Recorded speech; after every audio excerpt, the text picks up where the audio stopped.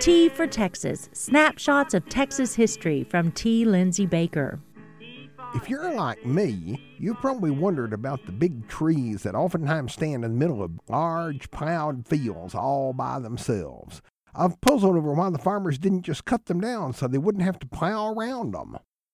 I visited with my old friend Bobby Weaver about these trees. He's a native of Pancake in Coryell County. I've known him ever since I got in the history business. It was Bobby who explained to me the first time what these big trees are doing out in those fields.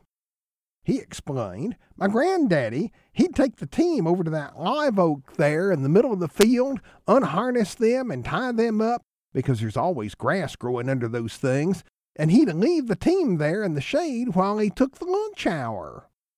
According to Bobby, the trees had that one purpose.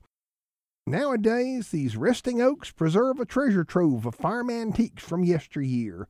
Bobby said, you can go out there, and I guarantee you'll find all kinds of little bits of harness and chains and plowshares and wrenches and everything you can imagine. The next time, when you take a drive through the country, look out into those big wide open fields that have just one big tree standing in the middle. If you let your mind wander just a little, you may be able to see the team standing out there in the shade while the farmer trudges across the furrows, headed for his lunch at the house. T for Texas with T. Lindsay Baker is produced by KTRL Radio at Tarleton State University in Stephenville, Texas. More information at tfortexas.org.